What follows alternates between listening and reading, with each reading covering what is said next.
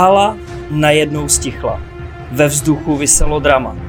Všichni upínali oči k unikajícímu útočníkovi, který měl na holi rozhodující gól. Bum! Rána s příklepem zaduněla až pod stropem stadionu. Puk se otřel o tyčku a skončil v síti. Vítejte u dalšího podcastu Bomby k tyči. Mířila snad tato slova k mému parťákovi Kubovi Korejsovi, těžko říct, nejlíp to zná on sám. Kubo, zdar, povedlo se ti někdy za dramatických okolností rozhodnout zápas? V první řadě, Richarde, otevřu si scénář a ty tam máš moje jméno napsaný s J. Korejs. Já jsem nemohl věřit vlastním očím, Richarde. Od tebe? Pořád můžeš být rád, že jsem ti neřekl Honza Korejs. To už by byl úplný vrchol. Na co se to ptal, prosím tě? Jestli jsi někdy dokázal rozhodnout důležitý zápas. Hele, já jsem si celý život přál dát gol v prodloužení a nikdy se mi to nepovedlo. Ano, taky těch golů jsem moc nedal, takže to byla velká náhoda, kdyby se to trefilo zrovna na prodloužení. Ale mám jeden okamžik, kdy jsem nahrál Hinkovi Zohornovi a podle mě to bylo šestý zápas, čtvrtfinále 2-15 proti Plzni a bylo prodloužení a já jsem hrál Hinkovi, on šel sám na bránu, boom, vykejř a tím se ukončila série a postoupili jsme dál. Jakube, znova jsme nesklamali a pokračujeme tak v našich rolích básníka a hejtra.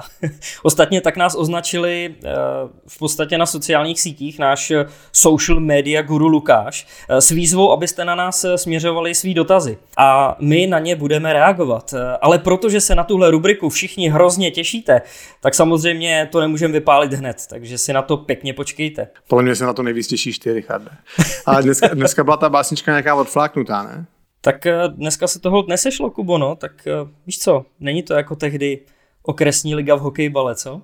2004, 2005? Počkej, na to si přišel jak? Hele, prosím tě, já mám pro tebe připravenou takovou třešničku na dortu dneska. Napsal mi fanoušek Mára Forejt, neříká ti to něco? Tak to je prdel. Hele, já ti to přečtu, jo, abys měl možnost reagovat. Zdravím, jsem fanoušek vašeho podcastu Bomby k tyči a nemohl jsem si nevšimnout neustálého popichování na adresu Kuby, konkrétně nezískaných titulů a podobně. Tak bych vám rád poskytl jednu dle mého názoru málo známou perličku. Kuba je vítěz okresní ligy hokejbalu ze sezóny 2004-2005 a s týmem SK Nová Ves si dokonce v 8 odehraných zápasech připsal 6 gólů a 4 asistence. Takže Kubo, kde je ta 0,0042? Tyhle, tam jsem věšel vykejře, Richarde. Hele, to byla sranda, no, to jsem třeba nějak po sezóně, jel jsem za našima na chatu a myslím si, že zrovna Marek říkal, hele, my hrajeme tady playoff hokejbalový ligy, nechceš hrát za nás, a já říkám, hele, proč ne, no, tak jsem to odehrál a vyhráli jsme a byl jsem nejlepší, jako vždycky. Ale je tam ještě pár takových dalších detailů, třeba, že tam s tebou hrál i Jarda Kracík, ale myslím si, že se k tomu dostaneme v připravovaném speciálním díle. Můžeme prozradit víc? Myslíš s mým tátou? No, to myslím. Hele, to nevím, jestli je ve hře, protože já tátu přemlouvám a on pořád říká, že nemá co říct, a tak já ho musím. Hele, Richarde, počkej chvilku, prosím tě. Julio, ke mně. Hele, doteď byl hodnej, já si nedělám prdel. Spal teďka 3 hodiny a teď se zbudil, asi jak slyší tebe, tak mu to vadí a všechno tady trhá. Promiň, vyrušil jsem tě. No prostě, hele, táta začíná se podle mě stydět a bát se toho, že se to zrealizuje a říká, že nemá co říct, ale já ho nalobím ještě a přemluvím. On asi má strach, že ten podcast začíná být docela poslouchaný, protože máme hodně příznivců, co? Ty se umíš pochválit, Richarde. Hele, já tady mám ještě jednu záležitost, kterou pak asi následně vypustíme na sociální sítě, ale součástí ještě toho dopisu od Máry Forejta je to, že přikládá týmový foto z té sezóny. Na fotce je i jeden současný extraligový hráč, hrající za Plzeň, to už jsem zmiňoval, a že děkuje za super poslouchání, ale ty fotky podle mě musí jít na sociální sítě. To musí, ale nejdřív chci vidět ale, protože tam byl jeden večírek a doufám, že nejsou z toho večírku. No, ještě vlastně než to celý dneska rozjedem, jakože se dneska rozjíždíme docela pomalu, si myslím, tak máme pro vás jednu velkou novinku. Od tohohle dílu bude poprvé celá epizoda na našem YouTube kanále už ve čtvrtek ráno. To znamená ve stejnou chvíli, kdy vypouštíme podcast na streamovací služby jako Spotify, Apple Podcast nebo Podbean. Takhle, my dneska, když nahráváme, tak je úterý, máme všechno nachystaný tak, aby Vegy s Lukášem dokázali všechno zkompletovat dohromady a ve čtvrtek ráno bylo video na YouTube. Samozřejmě je možný, že se nám to někde zadrhne, takže případně vás prosíme o pochopení. A jestli je teď čtvrtek ráno a vy se už koukáte na YouTube, tak Lukáši, Vegy, dobrá práce a chlapi, díky. A kdo ještě nemáte přihlášený odběr našeho YouTube kanálu, určitě tak učiňte. Postujeme nové věci několik dní v týdnu, vedle celých dílů i krátký videa, kde je to nejlepší z bomb. Tak, přestupový trh spí v očekávání, co bude s Extraligou v následujících sezónách. A důležitá informace přišla z pondělního zasedání APK, jehož výstup všechny příjemně překvapil. Nebudu se pouštět do úplných detailů, ale tady jsou ty nejzásadnější body. Pro nadcházející 4 sezóny se počet účastníků měnit nebude. Bude jich 14. Systém předkola a playoff zůstane stejný a nejhorší 4 mužstva tabulky si to rozdají v takzvaným playdown. Mužstvo z posledního místa v extralize se pak utká s vítězem šance ligy o udržení nebo postup. APK taky navrhuje, aby v extralize bylo nastavený platový dno. To má sloužit jako ukazatel finanční stability a zajistit zachování kvality soutěže až do posledního kola, kdy si kluby budou muset držet hráče po celou dobu pro splnění platového dna. Co je ale nejzajímavější, vítěz první ligy bude muset před začátkem baráže složit bankovní garanci 3 miliony korun, čímž má prokázat finanční stabilitu pro případnou účast v extralize. A k tomu bude muset mít klub z šance ligy vybavenost stadionu, která splňuje extraligové podmínky. Pokud by stadion tyto podmínky nesplnil, tak se bude muset baráž hrát na odpovídajícím stadionu. Já nechci být nějak negativní, protože celkově se mi tenhle návrh APK líbí, ale tahle poslední podmínka, která je na první pohled hodně nenápadná, může být ve finále zásadní překážkou pro některé prvoligový mužstva. Takže Extraliga sice není uzavřená, ale v první řadě klobouk dolů před tímhle výstupem z APK, která jasně smetla za stolu ten podle mě populistický návrh svazu. A já jsem to upřímně vůbec nečekal a jsem fakt příjemně překvapený. A myslím si, že APK tímhletím udělala hodně dobra pro budoucnost českého hokeje. A co se týče detailů, já asi nemám zásadní názor, jestli je lepší hrát baráž nebo jestli je lepší přímý postup a sestup.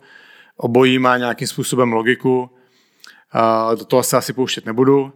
Ten systém playdown, kdy si ty mužstva nechají body ze základní části, mi přijde zajímavý. Asi se tím získá to, že v každém zápase bude o co hrát, hlavně v základní části. Ty mužstva, když budou mít nějaký odstup v těch nižších patrech tabulky, tak budou muset pořád získávat každý bod, nebudou se jenom soustředit na to, že tak v baráži to nějak uhrajeme. Platový dno podle mě jenom dobře, udrží to kvalitu v extralize, vyhneme se nějakým výprodejům a hlavně hráči dostanou zaplaceno a my fandíme hráčům, že jo, Richarde? Přesně tak. Co jsi zmínil ty licenční podmínky pro mužstva šance, já furt jak se to říká, z první ligy. Tady jde o to, jako kdo vůbec vlastně v té první lize má ambice postoupit. Jo? Podle mě samozřejmě Kladno, Vsetín, nevím, jestli v Přerově mají ambice na postup, jako oni hráli výborně. Ani nevím, jestli ty mužstva mají odpovídající stadion. Jo? A samozřejmě ve chvíli, kdy třeba tady ty mužstva budou hrát nahoře v první lize a najednou přijde baráž, kdy je proti nim o hodně těžší soupeř, než byl v první lize. A když třeba Vsetín by měl hrát najednou ve Zlíně, tak to je dost velký rozdíl oproti tomu, než kdyby hráli před svýma fanouškama, takže tím se samozřejmě situace těm mužstvům z první ligy hodně stěžuje, ale znovu já nevím teda, který mužstva v první lize mají odpovídající stadion, který by splnil ty normy pro extraligu.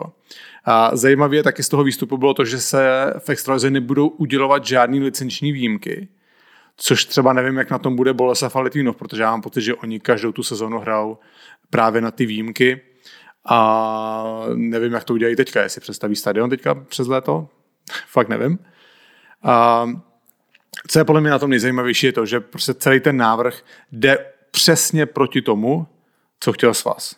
Jo, ten navrhnul nezáživný model, kdy mají všichni svoje jistý a APK místo toho přišla podle mě s atraktivní soutěží, která bude napínavá od prvního kola základní části do posledního zápasu baráže. ty kluby se budou muset ohánět prostě celou sezónu. No. Mně se to fakt moc líbí, ten návrh teda. Ale co je důležité si tady uvědomit, a ty si to sám zmínil, je to návrh. Je to návrh ze strany APK. A celou záležitost ještě musí posvětit výkonný výbor svazu. Takže myslíš, Kubo, že má tenhle návrh šanci na úspěch? Já si teďka moc nedokážu představit, že by svaz řekl APK, no, jako hezky jste si to kluci vymysleli, ale běžte se vycpat, my si to uděláme podle sebe. Jo. Samozřejmě dávalo by smysl, no, dává absolutní smysl to, že svaz teďka schválí tenhle návrh, ale asi se staly už divnější věci a úplně do té politiky kolem hokeje nevidím a uvidíme prostě, jak to nějak dopadne. No. No, zajímalo by mě, nakolik měl na tenhle výstup vliv ten společný návrh Sparty, Liberce a Plzně. Ale to se asi nikdy nedozvíme. No nic, pojďme dál. Kubo, vědí vůbec naši posluchači, že Martin Straka přivedl do Plzně Ryana Hollwega vlastně kvůli tobě? Yes, Richarde. Miluji, když mluvíš o mně. Pojď, řekni to. Neboj, mám to tady všechno připravený. Vlastně jde o článek, který nedávno vyšel na iDnesu. Nejdřív mě na to upozornil kamarád Pavel Hájek a v zápětí mi pípá telefon a přichází to i od tebe. Takže nedělej překvapenýho. Ne, to čtení je fakt zajímavý, protože hokejový scout Milan Tichý vypráví o tom, jak se stal de facto průkopníkem v přivádění zámořských hráčů do extraligy a že zatím někdy stálo velký úsilí s přemlouváním současného majitele a generálního manažera Martina Straky. Tichý pracoval v Plzni v letech 2008 až 2013 jako sportovní manažer a během tohoto období získal pro Indiány 13 Kanaďanů nebo Američanů. Nejzajímavějším mi ale přišlo angažování Ryana Hollwega jako hráče, který přicházel jako hlídací pes, ochránce hvězd a někdo, kdo udělá na ledě takovej virvál, že tím probudí celý mužstvo z případné letargie. Milan Tichý vzpomněl playoff rok před titulem, to znamená sezónu 2011-2012, kdy si už Kubo hrál za Kometu a Plzeň jste prej tehdy v semifinále umlátili a seřezali jako psi. A ty si prej před jejich brankou Martinovi Strakovi nerušeně takhle otáčel helmu dokola na hlavě. To si na kapitána, olympijského vítěze a mistra světa dovolil docela dost? Ale já začnu po pořadě. Jo. Já jsem totiž viděl Ervína Šulce, redaktora z iDnesu, jak jde v týdnu kolem naší kavárny, já tam seděl na zahrádce, gin tonic v ruce, absolutní pohodičku. A viděl jsem ho, jak jde kolem, a on mě teda neviděl a pak ho vidím za 50 metrů, že právě sedí s Milanem Tichým ve vedlejším podniku. Měl jsem chvilku nutkání, že zajdu za ním a řeknu mi, chlapci, co děláte, proč nesedíte u nás, ale naštěstí jsem tenhle nápad v sobě brzo uhasil. Počkej, slyšel jsem správně, že už zase mluvíš o svý kavárně? To je jasný, Richarde, počkej, jo. Mě psal náš posluchač Tomáš Černý na Instagramu, že na základě toho, že jsem to 1378krát zmínil v podcastu, tak když byl v Plzni na služebce, tak se šel podívat a bohužel jsme tam měli plno, ale... A dneska psal Johnny Macheta, ne, jste Machet, já se to nevyznám teď. Johnny Machet. Jo. Psal na Twitteru, že v Plzni ať mu někdo doporučí kavárnu a Vašek Králíček mu tam odpověděl, že na základě reklamy z Bomb Tyči mají do Voltra, takže a přišel má to tam. smysl. Nepřišel. A můžeš se teď prosím tě vrátit k tomu tématu? Ty jsi zase přísnej dneska. Každopádně k tomu otáčení helmy Martinovi Strakovi, já si neuvědomím, že bych něco takového dělal. Jako samozřejmě jsme ho bránili hodně, protože asi jako nejlepšího hráče v extralize se budeš soustředit, že jo, nechceš, aby ti dával góly, ale neuvědomím si, že by tam byly nějaký takovýhle záludnosti. Jako já si jednou pamatuju, že, a to bylo pro ně základní části, jsme prohrávali strašně v Plzni, podle mě třeba 5-1 a já jsem ho jednou trefil jako u mantinelu fakt ránu, že nalítnul a byla z toho trochu takový chumel tam. Jako neuvědomím si, že bych mu točil helmu, ale tak jestli si to Milan Tichý pamatuje, tak mu to asi vyvracet nebudu, no. Každopádně mě pobavil ten proslov od Milana Tichýho směrem k Martinovi Strakovi. Podívej se, co si na nás dovolej, podívej se, co si dovolí na tebe. No tak my jsme ho museli bránit, že jo, tak to byl fakt suverénně nejlepší hráč v extralize ve své době a když jsme obránili ho, tak to byla jediná cesta k úspěchu, no a tenkrát se nám to podařilo, no, ale zajímavý, že to spustilo tu myšlenku angažovat Ryana Hollwega. Vlastně tohle všechno, teda jak říkáš, spustilo příchod Ryana Hollwega, na kterýho si vpravdě musela Extraliga chvíli zvykat, ale když se v září 2018 loučil s diváky, nejedno oko zaplakalo. V současné době se Ryan živí jako hasič ve Vancouveru. Tady v Plzni ho všichni úplně milujou. Jako mě trochu mrzí, on samozřejmě byl hodně nepříjemný protivník, takovej místy až zákeřný, že člověk nevěděl, co od něj čekat, ale to byl taková podle mě součást toho, té jeho osobnosti na ledě. Ale mě mrzí, když jsem sem přišel do Plzně, že jsme se spolu nezahráli, protože co jsem slyšel, tak to bylo v plánu, že bychom měli hrát spolu a mě ten jeho jednoduchý styl hodně vyhovoval. Já naopak se neměl moc hráče, který se mazlí s pukem a vymýšlí věci, které nejsou předem domluvený. Ale my jsme spolu odehráli jenom pár zápasů v přípravě a on se potom nějaký problémy s kolenem a nehrál celou sezonu, takže škoda, myslím, že by nám to mohlo spolu fungovat tenkrát. Další zajímavý povídání vyšlo s Rostislavem Dočekalem, dlouholetým skautem, který mnoho let působil u Znojemských Orlů. Ale od léta pomáhá s hledáním talentů v Litvínově. Skoro to vypadá jako seznamka, ale něco na tom bude. Trochu s nadsázkou hledá cizince, kteří jsou svobodní a bez přítelkyň, nemají psa ani kočku. Důvod je asi zřejmej. Manželky prý odvádí pozornost od hokeje a hráči pak mají pocit, že jsou na dovolený v zahraničí, než aby někde nastupovali v novém angažmá. Jakube, ty máš přítelkyni a psa. To je kombo, kvůli kterému by tě podle mě Rostia vůbec nepustil na zimák. Zabouchnul by za tebou všechny dveře a ještě by je přibyl petlicema. Jak hodně tě Anča s Juliem rozptylujou? Hlavně už teď můžu rozptylovat jak chtějí, když nehrajou hokej, ale kde to prosím tě psal tohle? Tohle vyšlo taky na nějakým článku na internetu. Já toho projíždím víc, takže zdroj už ti neřeknu, ale můžu ti ho pak zpětně poslat. To je docela masakr, že to řekne takhle na rovinu teda. To jako bych skoro řekl, že až jako napadnutelný, no, i když nevím jako do jaký míry, ale fakt zajímavý. No jako, ale já to chápu, já jsem taky slyšel dřív, že do těch nižších zahraničních soutěží tak chtějí svobodný hráče, třeba vím, že tenkrát jako do Holandska, což je samozřejmě hodně jako nízká soutěž, ale že tam chtějí jenom svobodný hráče, ale tam byl spíš ten důvod takový, že oni ty hráče dávali na byt pohromadě, že prostě vzali, já nevím, 4 KK, každý měl svou ložnici, 3 hráči a samozřejmě pokud by tam někdo přišel s přítelkyní nebo s manželkou, tak ty požadavky na to ubytování by byly o dost větší. No. Ale já pořád s oblibou říkám, že jste si svýho psa s Aničkou měli pojmenovat Hajnej. To by pak byly takový nobodový krkonožský pohádky. To si vymýšlel tak dlouho, Richarde. O tom už jsme se bavili dřív, to jsem nevymýšlel teď. Je to docela vtipný, ale dneska mě normálně, já vím, že to bude znít jak kolovrátek, ale 3 hodiny tady spal v kanceláři, zapnul jsem nahrávání a vstal normálně. Toto tady běhají děti kolem, ty ho rozptylou, já ho tady musím držet. Škube se mnou, jak soblibou říkám, doteď byl hodnej prostě. Počkej, o dětech ses ještě nezmiňoval. Nejsou moje, Richarde. Dobře, takže žádná třešnička v podcastu nebude zatím. Je čas pomalu se přestěhovat k našemu dnešnímu hostovi a protože naše mediální masáž je v poslední době díky našemu guruovi Lukášovi tak silná, tak vy už moc dobře víte, že dnes je naším hostem Jakub Jeřábek, což vlastně víte i ve chvíli, kdy si přečtete název dnešního podcastu, ale tak to je jedno. Tom Machálek nebude šťastný, Richarde, zase někdo z Plzně nebo z Brna. Ale tím máme de facto Plzeň a Brno na nějakou dobu vyčerpaný, ne? Částečně. Kory, ty tady můžeš z našeho povídání s Kubou určitě vypíchnout spoustu věcí, ale mě třeba zaujalo, jak je to vlastně s níma se Stanley Cupem. Získal ho, nezískal ho, protože na mnoha serverech je tahle informace uvedená špatně, nebo možná špatně, včetně Elite Prospects.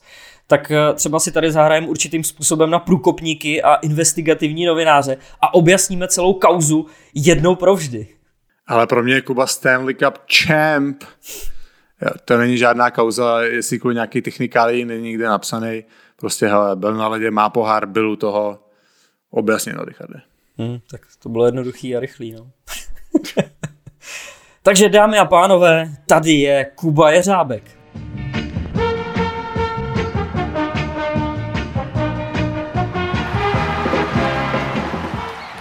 Náš dnešní host se poctivou prací vypracoval v jednoho z nejlepších ofenzivních obránců své generace. V sezóně 2015-2016 byl v dresu Plzně vůbec nejproduktivnějším obráncem celé extraligy. K To jej katapultovalo k angažmá v KHL, kde svoje kvality potvrdil a otevřela se před ním brána do NHL. Během 2 let vystřídal dresy Montrealu, St. Louis a Washingtonu, kde byl dokonce u vítězství ve Stanley Cupu. Plzeňský rodák, vítěz české extraligy, dvojnásobný účastník mistrovství světa. Jakub Jeřábek. Kubo, vítej v podcastu Bomby k tyči. Čau, kluci. Kubo, děkujeme za tvůj čas. My dneska tady s tebou chceme projít tu kariéru a začneme paradoxně ne na konci, protože ty jsi daleko od konce své kariéry, ale na tom budeme k tomu, co stalo nedávno. Pojďme si objasnit, jak to bylo s tím Stanley Cupem. Nebo ještě trochu jinak. Pojďme to vzít vlastně na začátek toho tvýho působení v NHL. Je léto 2017, podepisuješ s Montrealem. Jaká byla ta tvoje pozice, když jsi přicházel do Montrealu na ten tréninkový kemp? Tak pozice de facto nulová asi jako u každého kluka, který tam jde, podepíše jako volný hráč. Není to si myslím tak jako u těch mladých kluků, kteří jsou opravdu naskautovaný až od nějakých 15 let, až do té doby, co jsou draftovaný. Takže moje pozice de facto byla nulová, ale já jsem si věřil, zase nechtěl jsem si nic namlouvat, neříkám úplně s tím, že jsem počítal s tím, že půjdu na farmu, ale byl jsem na tu variantu připravený a byl jsem připravený se s tím poprat. A ty jsi po kempu zůstal nahoře? Já jsem po kempu šel na farmu, začal jsem v Lavalu, který byl vlastně prvním rokem nový klub, kam se vlastně přesunula farma Montrealu a ty podmínky tam byly fantastický, de facto taková malá NHL arena, zázemí úplně neskutečný a ten servis se dal opravdu s NHL potom srovnat, takže jsem začal tam a po měsíci, když jsme hráli ve Winnipegu, tak přišel call-up. A ten Montreal to musel být asi neuvěřitelný šok. Já vím, že se říká prostě, že Kanada je kolébka hokeje, ale já si myslím, že asi to, jakým způsobem je ten hokej vnímaný v Montrealu, musí být šok úplně pro všechny. Šok to byl, jako nevěděl jsem samozřejmě, do čeho jdu, že jo. S Tomášem Plekancem jsem se vlastně na mistrovství světa tak nějak trošku bavil, ale já furt říkám, že jak u všeho, co si prostě sám nezažiješ, tak prostě nevíš. A já když jsem tam přišel, neříkám, že jsem anglicky uměl špatně, byl jsem s angličtinou, řekl bych, tak průměrně na to, ale to, co vlastně ty otázky a teď okolo vás 5 kamer a přes 20 novinářů a teď prostě rychle odpovídat a člověk to, takže než jsem se dostal do tohohle, než samozřejmě s nějakýma těma klukama se tam poznáte okolo, abyste si pomohli i navzájem, protože to si taky myslím, že je dost důležitý a já jsem tam vlastně na kempu byl s Martinem Revem, se kterým jsme se tam jako hodně bavili, tak to chvíli trvalo, no, všechno. Vlastně něco jiného, když tady v Plzni přišel Karel Soper, Erwin Schultz a Lukáš s kamerou za web. 100%, no. A tam už to a hlavně bylo, ty novináři si nás odchytli vlastně úplně všude, ať už po cestě domů z tréninku nebo na tréninkovém vlastně na umělé trávě, kde jsme trénovali, kde skončila rozcvička a taky. Takže tam to bylo úplně jedno kde. A měl jsi třeba problém i když jsi šel večer do restaurace, že tě lidi poznávali? To ne, ze začátku určitě ne, ale potom, jak jsem za Montreal vlastně začal hrát, tak kolikrát jsme šli večer prostě na pivo i s nějakýma klukama z týmu a museli jsme sedět někde sami, protože by se člověk si myslím ani nenajet. No. Jasný, no. Ty teda začínáš v tom Montrealu. Předpokládám, že ta tvoje pozice byla taková jako na jednou v sestavě, jednou ne, nebo hrál si pravidelně? Já od té doby, co jsem naskočil, tak se dá říct, že jsem hrál pravidelně. I spoustu minut, po pár zápasech jsem dostal vlastně šanci i na oslabení, který jsem potom hrál jako ve druhém páru a myslím, že těch minut jsem odehrál hodně, pomohlo tomu i, že nějaký kluci byl zraněný, vlastně Shea Weber, který tam dělá kapitána, tak ten byl po dlouhou dobu mimo, na chvíli naskočil, ale zranění se mu potom zase obnovilo, takže ten byl de facto mimo jako skoro celou dobu, co já jsem tam byl. A jo, takže já si myslím v nějakém tom prostě druhém, třetím páru a na to, že bych hrál málo, jsem si vůbec jako na první rok stěžovat. No. Tak to se tě omlouvám, to jsem špatný domácí úkol, jsem si udělal. Tam spíš pak bylo, když nastala ta situace, že jsem vlastně vypadl ze sestavy, tak to bylo chvíli před tím tradem a já jsem se vlastně de facto nedozvěděl ani proč nehraju. No. A čekal si ho ten trade, nebo to přišlo jako čistě jasno? Ze začátku čekal. Já jsem tomu spíš tak nějak jako nechtěl věřit, protože od agenta jsem měl nějaký zprávy, že by asi něco mohlo přijít a že vlastně nějaký týmy na mě volali a že Montreal vlastně tím, že už neměl šanci moc na playoff, takže ten tým bude, tak jak se říká, jako rozprodávat. No. Jasný. No a ty jsi přišel do Washingtonu, tam asi v tu chvíli bylo jasné, co Washington dělá, že Washington cítil, že to může být ten rok a chtěl mít široký kádr, takže tam si asi přišel možná ještě do větší konkurence, než která byla v té době v Montrealu. Vy jste tam přišli s Kempesem, ve stejnou dobu? Skoro. Skoro, no. Myslím, že Michal tam byl asi o týden dřív a já jsem vlastně ještě nemohl já nevím, asi 2-3 zápasy jsem ani nemohl naskočit, protože jak jsem šel z Kanady, tak se mi vyřizovali vlastně americký víza a vlastně pracovní povolení a social security number, což ty víš, no. To nějakou dobu zabralo, no. No a jak se vyvíjela ta tvoje pozice ve Washingtonu, jako když jsi tam přišel, co jsi cítil? No, já jsem to cítil od začátku, že nechci říct, že by to bylo jako daný, ale věděl jsem asi jako nebo jakou pozici tam budu mít, protože já jsem naskočil do 2 zápasů, pak vlastně my jsme se střídali asi po 2 nebo po 3 zápasech se švédským obráncem a prostě to bylo tak, abych poznal systém, abych samozřejmě hrál a za těch 12 zápasů teď myslím, který jsem tam odehrál, tak jsem si vlastně vybojoval tu šanci, abych pak začal v zahajovací sestavě i v playoff. No.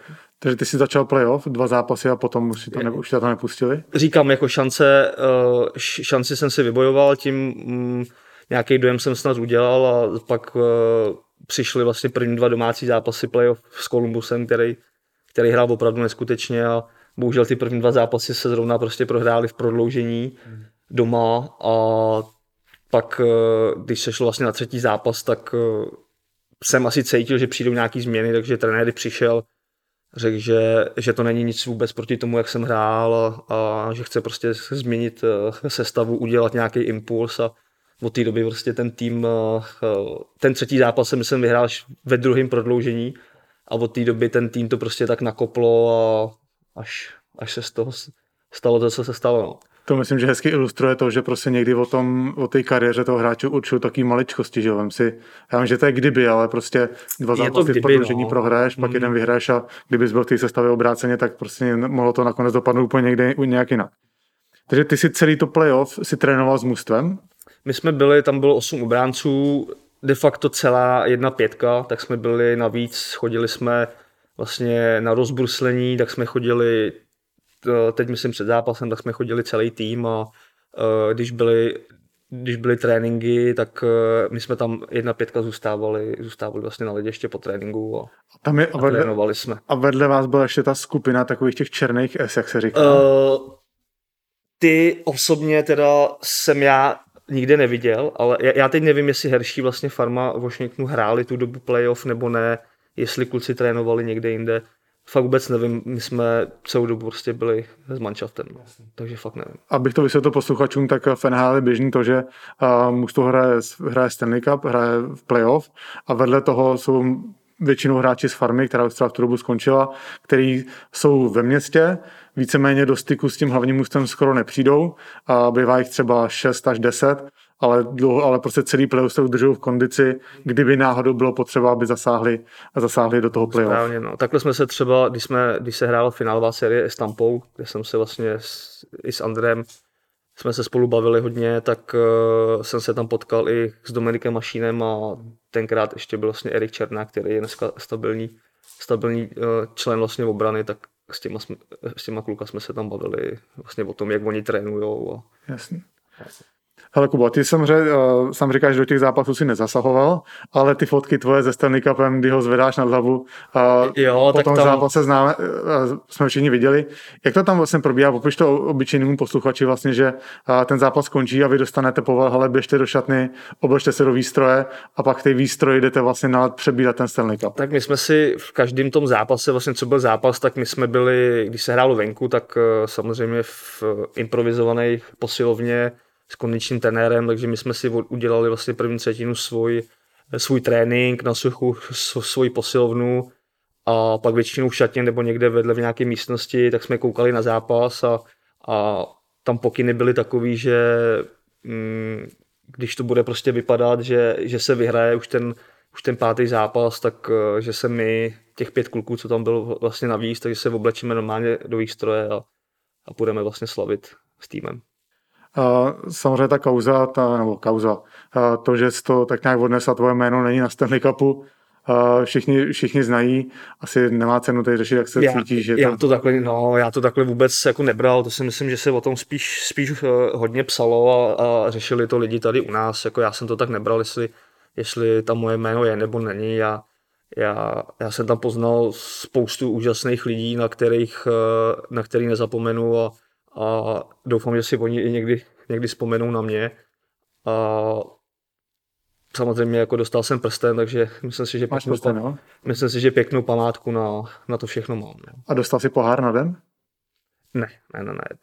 Tam, když už jsem se vlastně dozvěděl, že pohár vlastně na den mít nebudu, tak my už jsme měli nějaký plány na léto svoje a jak Michal, tak Kuba ráno mi volali, jestli se právě nechci připojit s nima na ty oslavy, nebo to, co budou mít vlastně doma. Vránič to měl myslím v Letňanech a Michal to měl v Brně na Zimáku a pak ještě v Hodoníně, no. Takže kluci mi určitě volali. To je hezký, jo. Každopádně oficiálně seš vedený jako vítěz Stanley Cupu. Ne. Oficiálně ne. Moje jméno vlastně tam není, ale já vlastně nevím, jestli je to oficiálně nebo neoficiálně. Je to přijde postavený na hlavu, jako, protože to tady řešili dřív ty pravidla totiž byly jiný. Tam já vím, že co jsem tak nějak se bavil s klukama, tak Standa Neckář vlastně, který taky odehrál myslím jeden zápas, teď nevím, nebo 2, tak jeho jméno vlastně na Stanley Cupu bylo, ale teďko už je to jinak. Ta NHL vlastně zpřísnila ty pravidla právě, že určitý počet vlastně zaměstnanců klubu realizačního týmu a pak určitý počet, nebo takhle hráči, kteří mají odehráno 41 zápasů v základní části, anebo jeden zápas ve finálové sérii. Takže jsou na poháru. A 41 zápasů za to mužstvo, nebo? Myslím, že celkově. Že to je celkově a já jich měl asi 38. No. Takže to by zlomilo z tohle. Dá se říct, že tohle. No. V playoff bych musel nastoupit do finálové série. Jo, OK. Takhle jsou ty pravidla teďko prostě daný. No. Jasný, jo. No samozřejmě existuje v hokejovém prostředí spoustu kliše, jako pozvednul pohár nad hlavu nebo má prsten pro vítěze Stanley Cupu, takže ty jsi tohle to měl, prsten máš taky, ale oficiálně v podstatě vítěz. Asi tak, no. Podle mě nejdůležitější ze všeho je ta fotka s tím Stanley Cupem. jak to držíš a ta fotka ze zadu, jak je tam to jméno, jak ho máš nad hlavou, to je to nejlepší. Tak ta fotka je důležitá, ale tak pro mě osobně jsou to spíš takový ty ústřižky, nebo to, co si vybavuju, co se dělo po tom zápase a ta cesta zpátky a tady to všechno, no, tak. Takže těch oslav si se zúčastnil všech. Jo. Ty jsme tam vlastně týden se dá říct, že jsme seděli jenom v lihu. Jste pili alkohol, jo? To tady nemůžeš říkat. Já si myslím, že to je taky zdokumentovaný. To jsou dvě klidně můžu, no. Dvě takové roviny, co je pro tebe teda důležitější? Být někde oficiálně vedený nebo si užít tohle všechno kolem toho, co ty jsi vlastně užil? Asi spíš tohle užít, jako samozřejmě, že mi mrzelo, že jsem tu šanci ještě nedostal, nebo že jsem si potom nezahrál, ale člověk to bral tak jak to je a já jsem se všema těma klukama jsem si to snažil užívat a být připravený, kdyby náhodou ta šance přišla. No a teď jakoby, kdybychom se vrátili takovým kolečkem na začátek té kariéry v NHL, tak ty si podepisoval v Montrealu jednoletou smlouvu? Jednoletou nováčkovskou vlastně smlouvu, dvojcestnou ještě. No. Tam asi se docela lámal chleba, ne? Po té první sezóně se to mohlo udát jako různě, pokračovat v NHL. Mohlo, no, tak taky co by kdyby, no. Kdybych třeba zůstal v Montrealu, který u kterého jsem měl začátku před tím tradem informace, že by byli rádi, kdybych tam zůstal. Manažer mi pak vlastně před tradem tak mi volal, že nemá de facto na výběr a že budou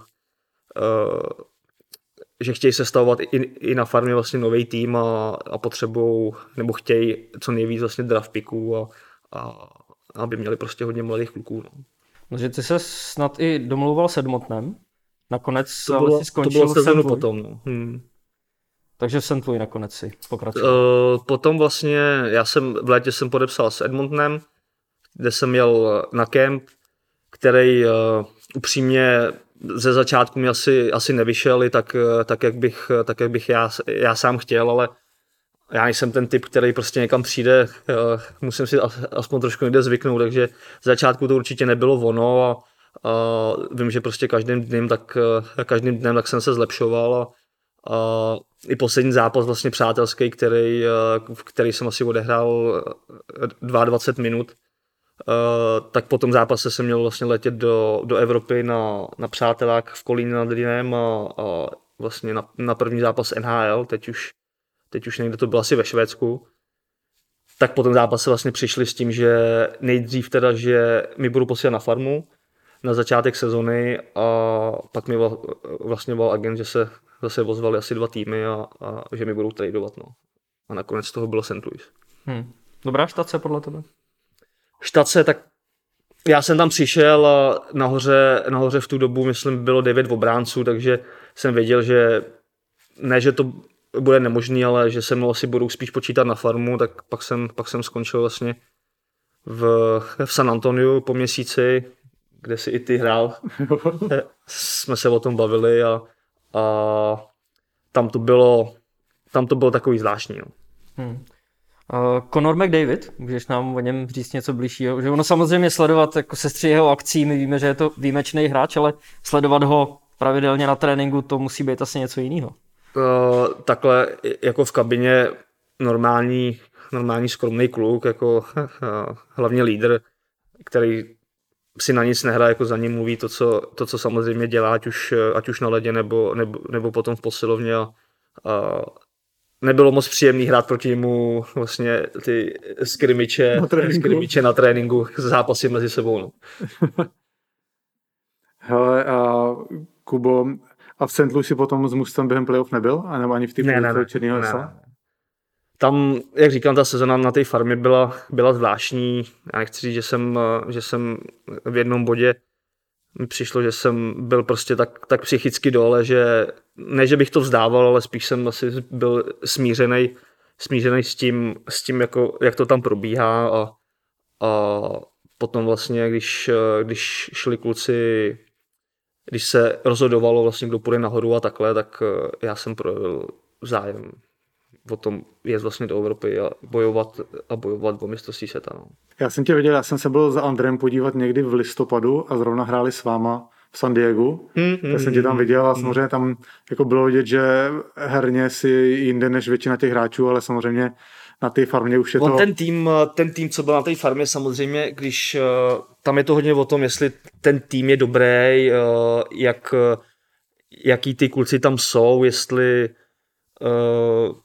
spíš jako ty kluky vychovávají, kolik kluků tam je na hraně toho prvního týmu a mně to tam přišlo až moc prostě individualistický. Byl jsem tam vlastně s Adamem Musilem, který teďko hraje v Liberci a hodně jsme se tam o tom bavili. No. My jsme byli předposlední tým prostě soutěže, nevyhrávali jsme a neměl jsem z toho hokeje prostě takovou radost. No. No a v San Antoniu se ti líbilo jako městu? Upřímně, já moc zase nejsem ten, který má rád nějaký velký vedra, takže přes zimu vlastně prosinec, leden, všechno v pohodě, super a jak potom začalo být trošku teplejš, tak mi to lezlo krkem. No. Ale jako všude, u každého rezortu, bazén, po tréninku si zajdeš opravdu k bazénu tohle, takže to tam je paráda. No. Já jsem tam byl 2 roky tenkrát na farmě a samozřejmě bylo v té době nějakých 21, 22, což člověk to v ty doby taky vnímá trochu jinak. Určitě. Ale to byla prostě pecka, no, to jak říkáš ty. Tam bylo vlastně taky období akorát jako leden, únor, že byla relativně zima. V únoru se jezdil na ten dlouhý road trip, protože v hale bylo rodeo, že jo? Přesně tak. A vrátili jsme se v březnu z toho road tripu a už prostě po tréninku bazén odpoledne a opalovačky a Úplně přesně jsme to měli my, no. A víš, co je ještě vtipný? A ty si dával věci z toho, ze San Antonia svýmu kamarádovi, že jo? A nevím, jak se jmenuje křestním příjmením, se jmenuje Černý. Jo. A on chodí k nám do kavárny. S manželkou a s dětma chodí k nám do kavárny. Tomáš. Jasný. A já jsem jednou, to už je prostě, já nevím, třeba půl roku zpátky, a vidím ho, jak jde podél té kavárny a samozřejmě vidím, jak má ten znak. A to je něco, co tady nečeká, že někdo bude mít, že jo, nějaký... Najednou si vzpomněl, viď? Já jenom koukám, kde to vzal a on už jako prošel, že jsem se ho nestihl zeptat. No a potom jsem ho tam potkal znovu a říkám, prosím vás, odkud máte to oblečení? Já jsem za to musel hrát 15 let zpátky a ono, já tam odkud je řábka. Jo. A samozřejmě pak mi to seplo, no, teď mi to řekl, jak mi to seplo, to je jasný. Ale Kubo, tak pojďme teda na ten úplný začátek i tvojí kariéry. Já si pamatuju, že se o tobě v Plzni mluvilo, že tady vyrůstá nadějný mladý ofenzivní obránce. Dostával si v Ačku hodně brzo čuchnout, si někdy v 17, podle mě v 17 ještě s košíkem.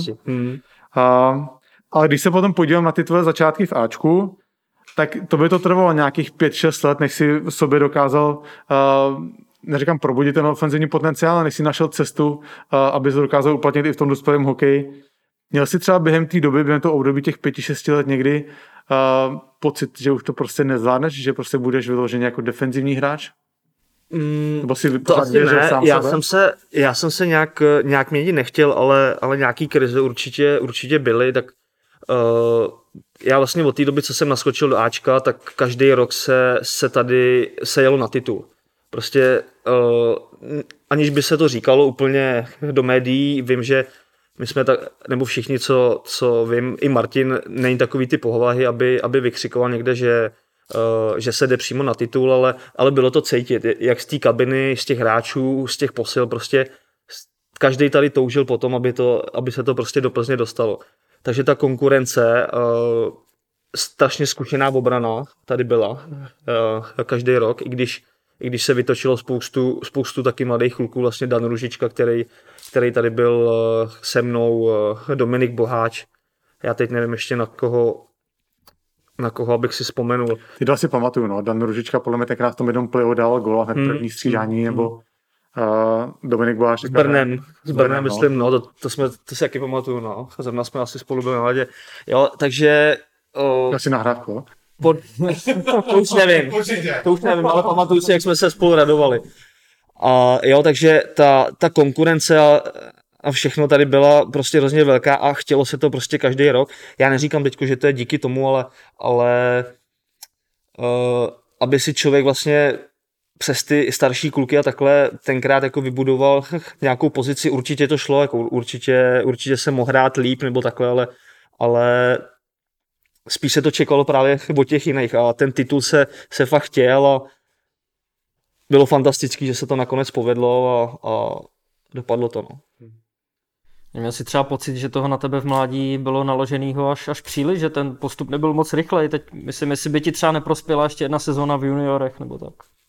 Asi ne, já jsem byl za to rád, hlavně vím, že jsem se i bavil tenkrát s agentem, jestli bude mít cenu odcházet vlastně do kanadské juniorky nebo ne, ale já jsem, jak říkáš, v 17 vlastně jsem dostal čuchnout a v 18 potom, když jsem přišel teda po operaci zápěstí v létě na letní přípravu a potom v létě vlastně do kempu na let, tak nikdo tak nějak jako nečekal, že bych mohl hrát, ale já jsem se dal de facto rychle dokupy a po nějakých 2-3 přátelákách, který se mi povedli, tak jsem dostal šanci hrát vedle Jardy Modrýho a se Stráčovou a s Vlasem prostě s takovýhlema hráčema, takže to si pak prostě člověk říká, na co by prostě do té Kanady chodil, když tady může hrát dospělý hokej a učit se o takovýchhle hráčů. No.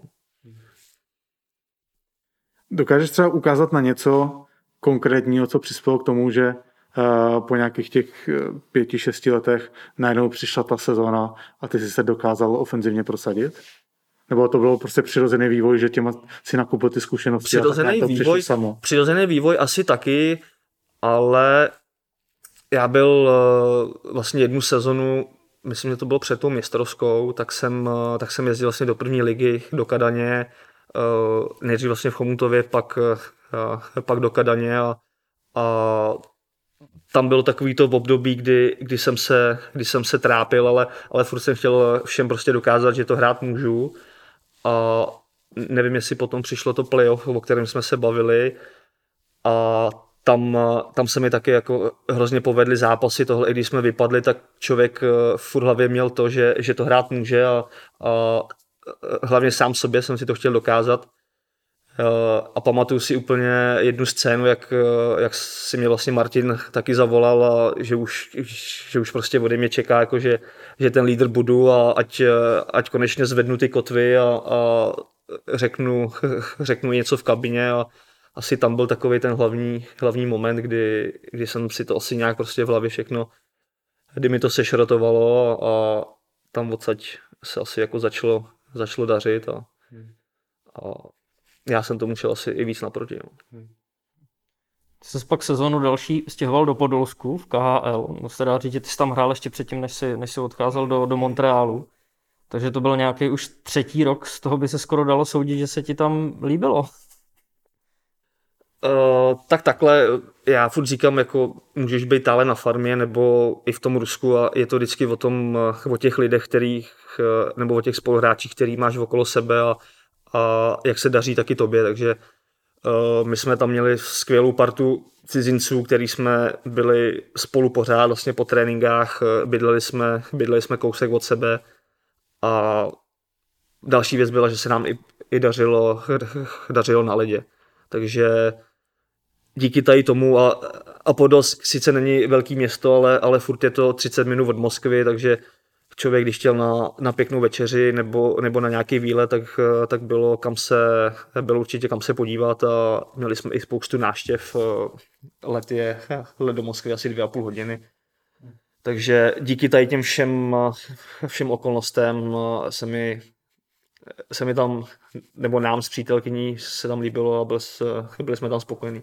Takže zkrátka Moskva je hezká, ale člověk si vystačil s tím Podolskem, jo? Když to teď řeknu, tak jo, udělali nám tam vlastně, je tam velký rybník, kam teda si můžeš jít v zimě zachytat na dírky a do velké sauny, vlastně, která je celý týden de facto jenom pro chlapy, takže taky jako superový relax, pár dobrých restaurací, takže určitě si člověk najde to svý. A to by vadilo, kdyby tam byli ženský? Tam právě nemůžeš ten jeden den v týdnu. Ale pár dobrých restaurací a ta sezona pak stejně, tam ty zápasy jdou tak rychle za sebou, a to, že pak je člověk rád, že je doma a že se koukne na nějaký film nebo zavolá domů, a ty dny tam pak utíkají hrozně rychle. Jaká je kultura v mužstvu? Je to taková ta pověstná, tvrdá ruská, nebo se to víc blíží západu? Už se to měnilo, ty kluci asi, co tam byli dřív, tak řeknou asi něco jiného, ale já si myslím, že se to hodně změnilo. I když jestli záleží hodně, jaký je trenér, jestli je mladší ročník asi nebo starší, protože takovej ten ruský drill je tam, ale už to není tolik, jak to bývalo. Kubo, já se musím vrátit i naší interakci z toho playoff 2012. Víš, o čem mluvím? Nevíš? Asi proběhly nějaký ty, ne? Ne, přece tak si to říct, že jsem tě zboral, protože jsem tě dohrál před brankou, to je 4. zápas. Aha. Já nemůžu, ty si to nepamatuješ. Já si to pamatuju matně. A ty jsi byl vyloučený, víš, nebo něco? Nebyl, ne. Ale to byla situace, dostal jsem 2 zápasy potom. Jo, takhle. To byla situace, 4. zápas, my jsme vedli 3-0 na zápasy a hrál se v Brně. A vy jste vedli podle mě třeba 5 minut do konce a vedli jste o gól. A ty si odehrával puk před brankou a odehrál a já jsem tě dohrál. Bylo to trochu pozdě, přiznám. Okay. Bylo to pozdě, vypadalo, a ty si vlastně zůstal ležet na ledě. Ale hra jakoby pokračovala a rozhodčí to nepískal. A já jsem se otočil a zhruba 3 vteřiny potom ke mně přišel puk.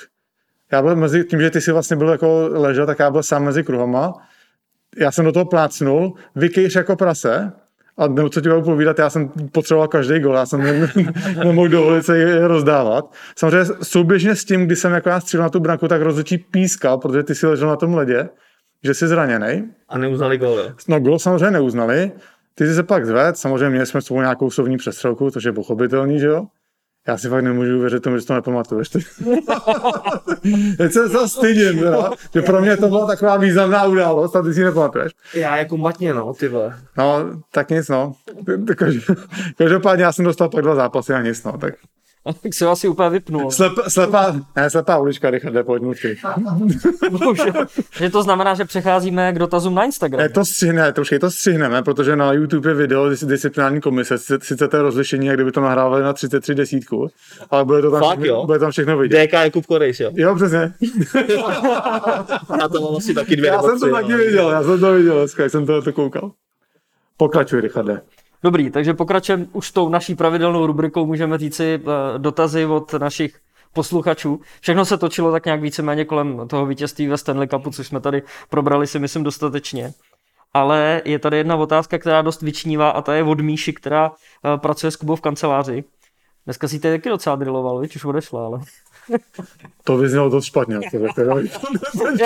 Já jsem se snažil, takhle. Měla hodně práce. Mimochodem velká faninka Škodovky a ta se ptá, jestli si vybavíš, co si dělal touhle dobou v tenhle den přesně před 7 lety. Vyjelo to na mě na Instagramu a zeptala se mi na to i přítelkyně, no. Samozřejmě, no. 7 let zpátky, tak ten titul, no, o kterém jsme se bavili, no. Tak tohle dobu, kolik je? Touhle dobou 6 hodin, tak to mohla být možná před zápasem, tak nějak. Možná začátek. Možná nějaký asi začátek, no. Takže odpověď je, měl si trému.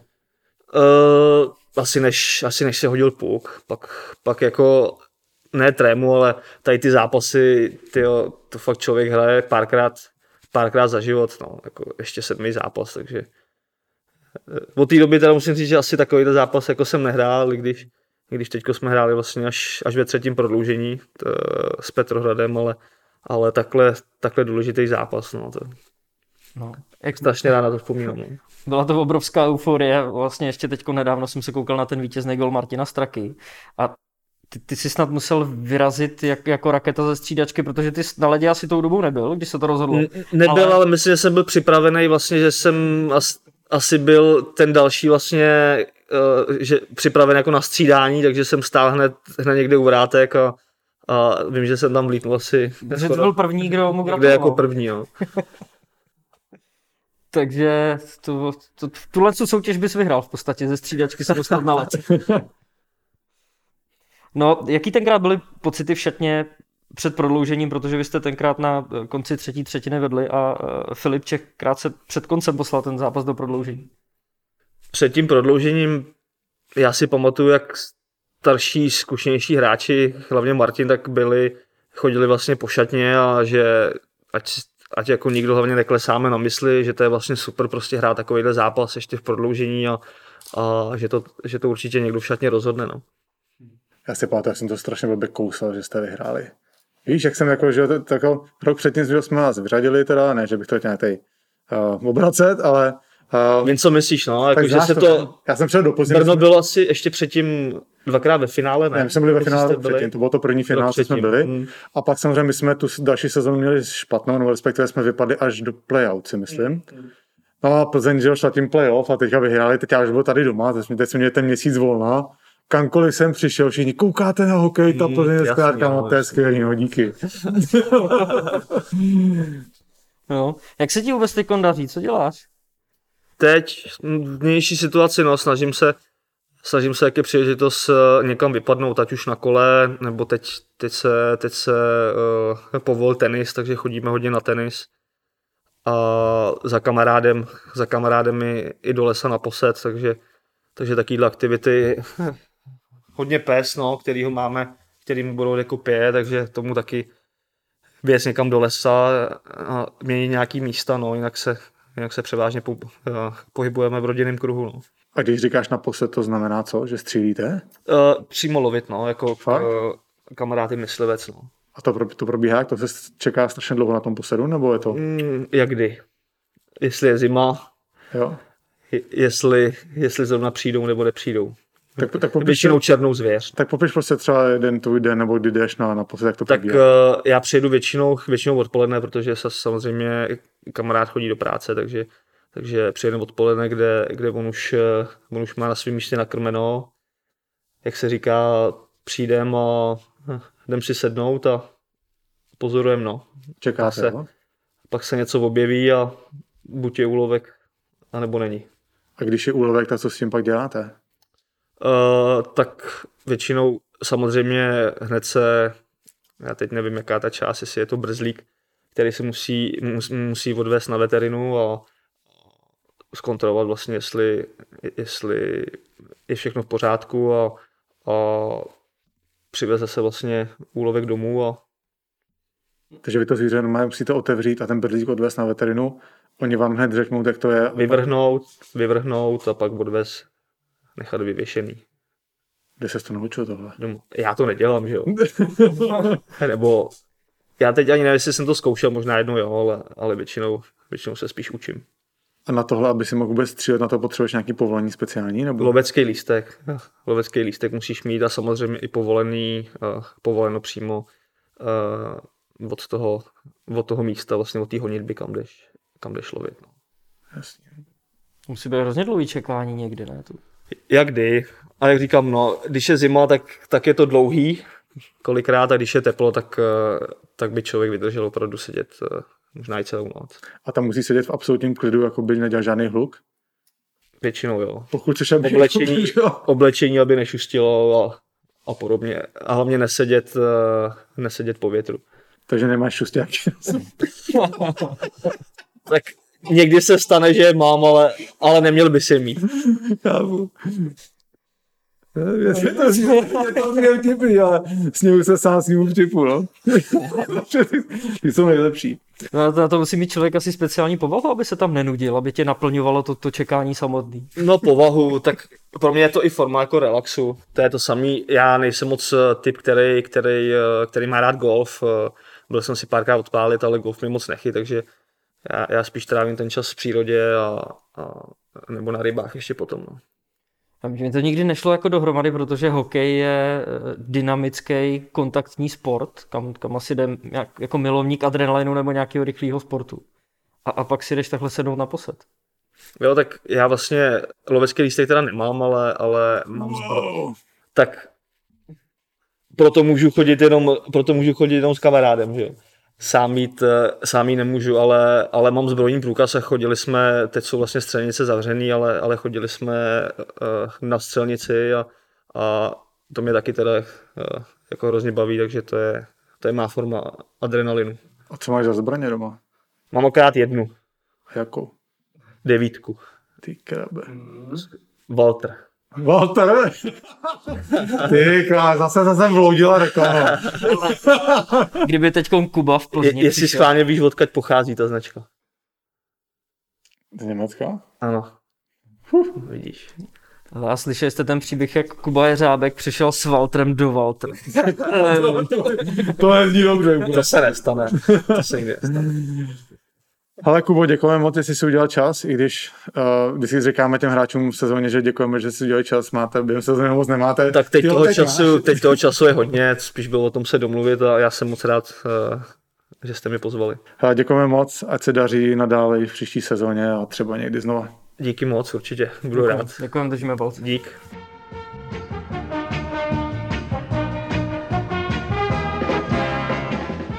Ještě jednou díky Jakubovi Jeřábkovi za jeho čas a otevřenost. Na mě vždycky působil jako málomluvný kluk, ale o to víc jsem byl příjemně překvapený, když jsme zapnuli nahrávání a on se rozpovídal. Podle mě to fakt jeden z nejlepších ofenzivních obránců své generace. V Evropě to prokazuje několik sezon po sobě. Je fakt škoda, že se mu nepodařilo se víc prosadit v NHL. No. My jsme na začátku avizovali, že se budeme věnovat vašim otázkám, který jste nám poslali na Instagramu a právě teď je na ně správný čas. Začneme mnou, protože Kuba o sobě mele pořád. Uživatelka Lil Smyslný zážitek z Unicornu nevznesla žádný dotaz. Ale přeje mi, ať to s tebou Jakube vydržím, protože mi to prej neděláš vůbec jednoduchý. To mě zajímalo proč. Já jsem na tebe zlej? Asi taky říkám, že v předjezdech jsem spíš jako zlej já na tebe a dávám ti to sežrát, ale i když jednou jsem měl zpoždění s nahráváním a jako nebylo to hezký, tak možná si smyslný zážitek z Unicornu pamatuje právě tenhle díl. No ten si pamatuju já, když jsem na tebe hodinu čekal. Ale pravda je taková, že každý jsme povahově jiný, ale jinak by vlastně tenhle podcast ani nemohl vzniknout. A ještě jedna věc, Cory sice má buldočí povahu, ale kdyby si tvrdě nešel za vším, co si umane, tak jsme možná skončili s natáčením po pár dílech, protože není úplně jednoduchý jít naplno do nového projektu. A vlastně bez přesvědčení, že to má smysl, to taky nejde. Tohle vás žene dopředu a prostě je to potřeba. Tak ono to možná vypadá, nevím, jestli jsme to už neříkali, že si tady jednou za týden sedneme na hodinu k mikrofonu a děláme chytrý, nebo pak si sedneme s klukama, popovídáme si, natočíme to na audio a podcast je hotový. Ono je samozřejmě zatím hodně práce. Připravujeme se, aby to povídání mělo hlavu a patu, aby jsme nezacházeli do blbostí, takže, ale tím nebrečíme samozřejmě, ale je zatím hodně práce a hlavně díky Lukášovi a Vegimu se nám teďka hodně ulehčilo, takže se můžeme víc věnovat obsahu a i Richard je trochu uvolněnější teďka, předtím byl dost nervózní. Hele, mluv za sebe, jo. Tak já jdu dál. Máte nějakou otázku na Richarda? Jan Dětský. Ne. Tak jsou i takový fanoušci, který o mě vědí všechno, že jo. Třeba který poslouchají můj rozhovor s Dendou Doležalovou. Pořád to visí na YouTube. Já tady prodávám kavárnu a ty prodáváš sám sebe, Richarde. No, možná. Nic jiného neumím, nic jiného nemám. Doubek Tomas porušil pravidla naší ankety a položil hned 2 otázky naraz, což se jinde trestá banem, ale já udělám výjimku a odpovím na obě. Jak jsem se stal hokejovým reportérem?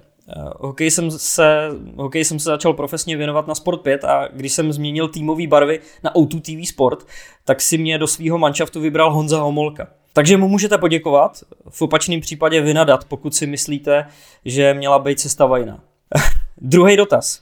Byl tvůj nápad založit podcast Bomby k tyči? Já mám pocit, že jsme o tomhle už někdy mluvili, ne, Kubo? Předtím. Každopádně to nejlepší na bombách je podle mě to, že my jsme se s Corym tak nějak sešli, každý měl svůj nápad, svoji vizi, každý jsme chtěli rozjet svůj podcast, takže tím pádem jsme měli chuť, motivaci a hlavně vlastní techniku k nahrávání. Takže když se to spojilo, sešli se vlastně 2 úhly pohledu a máte to tady.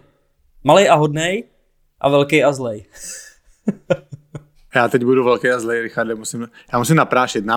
Nám přišlo na každýho, na ty Instagram story, tak já nevím, 35 otázek.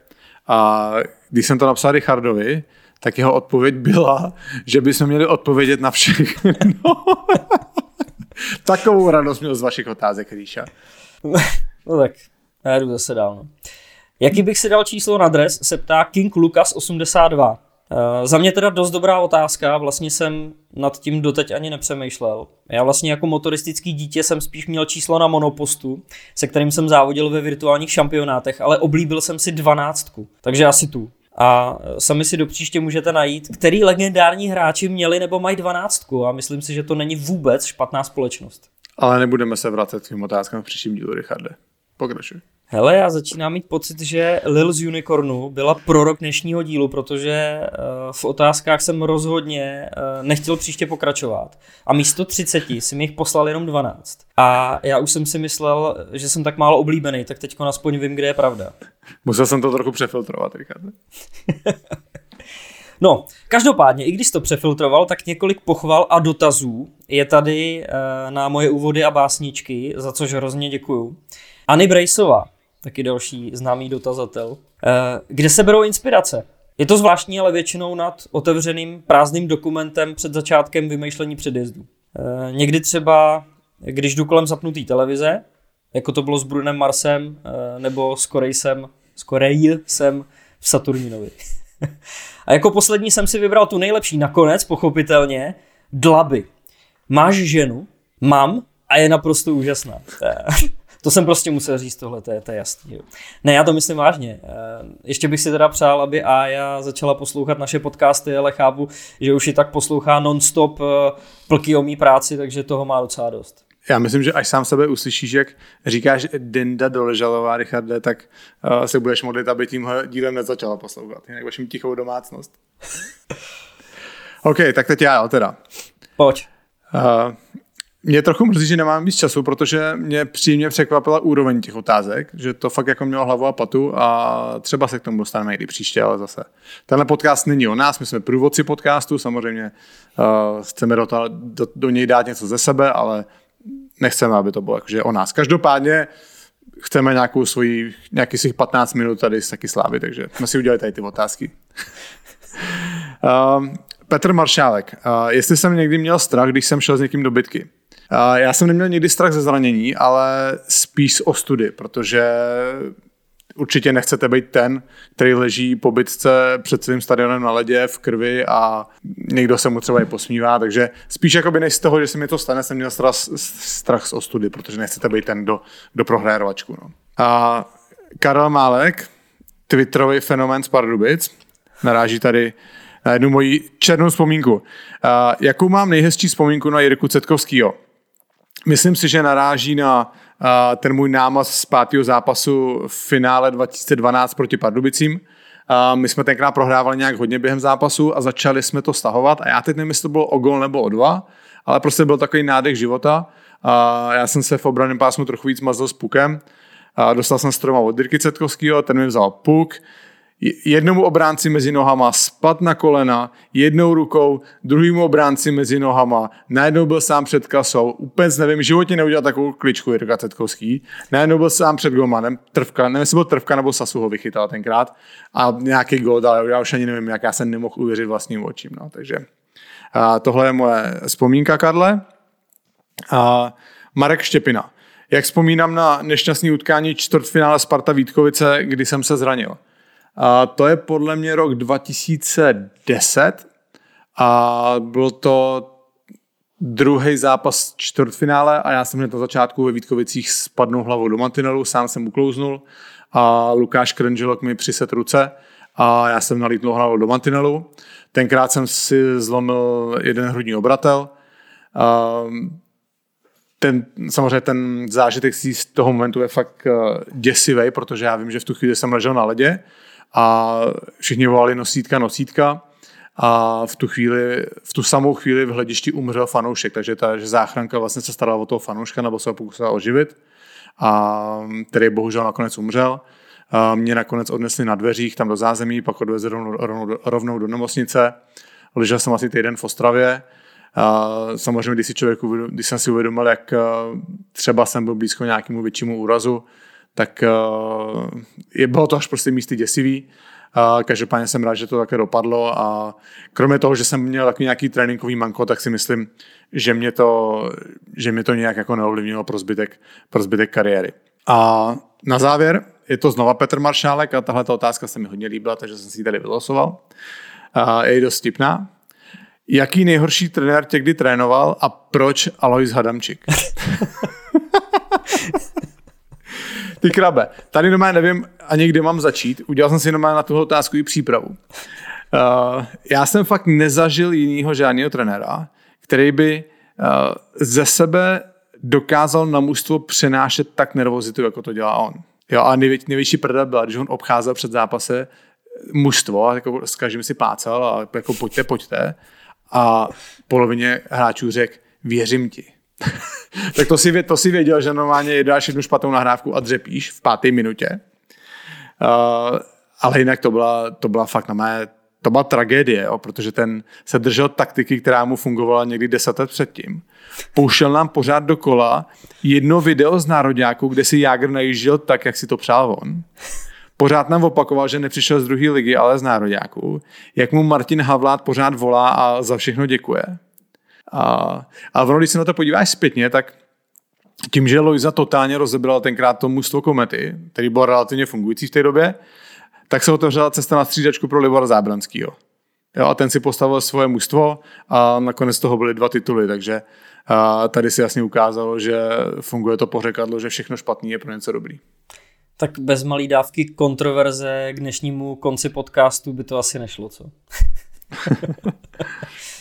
No nic, děkujeme vám za pozornost, nezapomeňte sledovat náš kanál na YouTube, naše sociální sítě, Instagram a Twitter a za týden se na vás s Kubou budeme zase těšit. Naschle.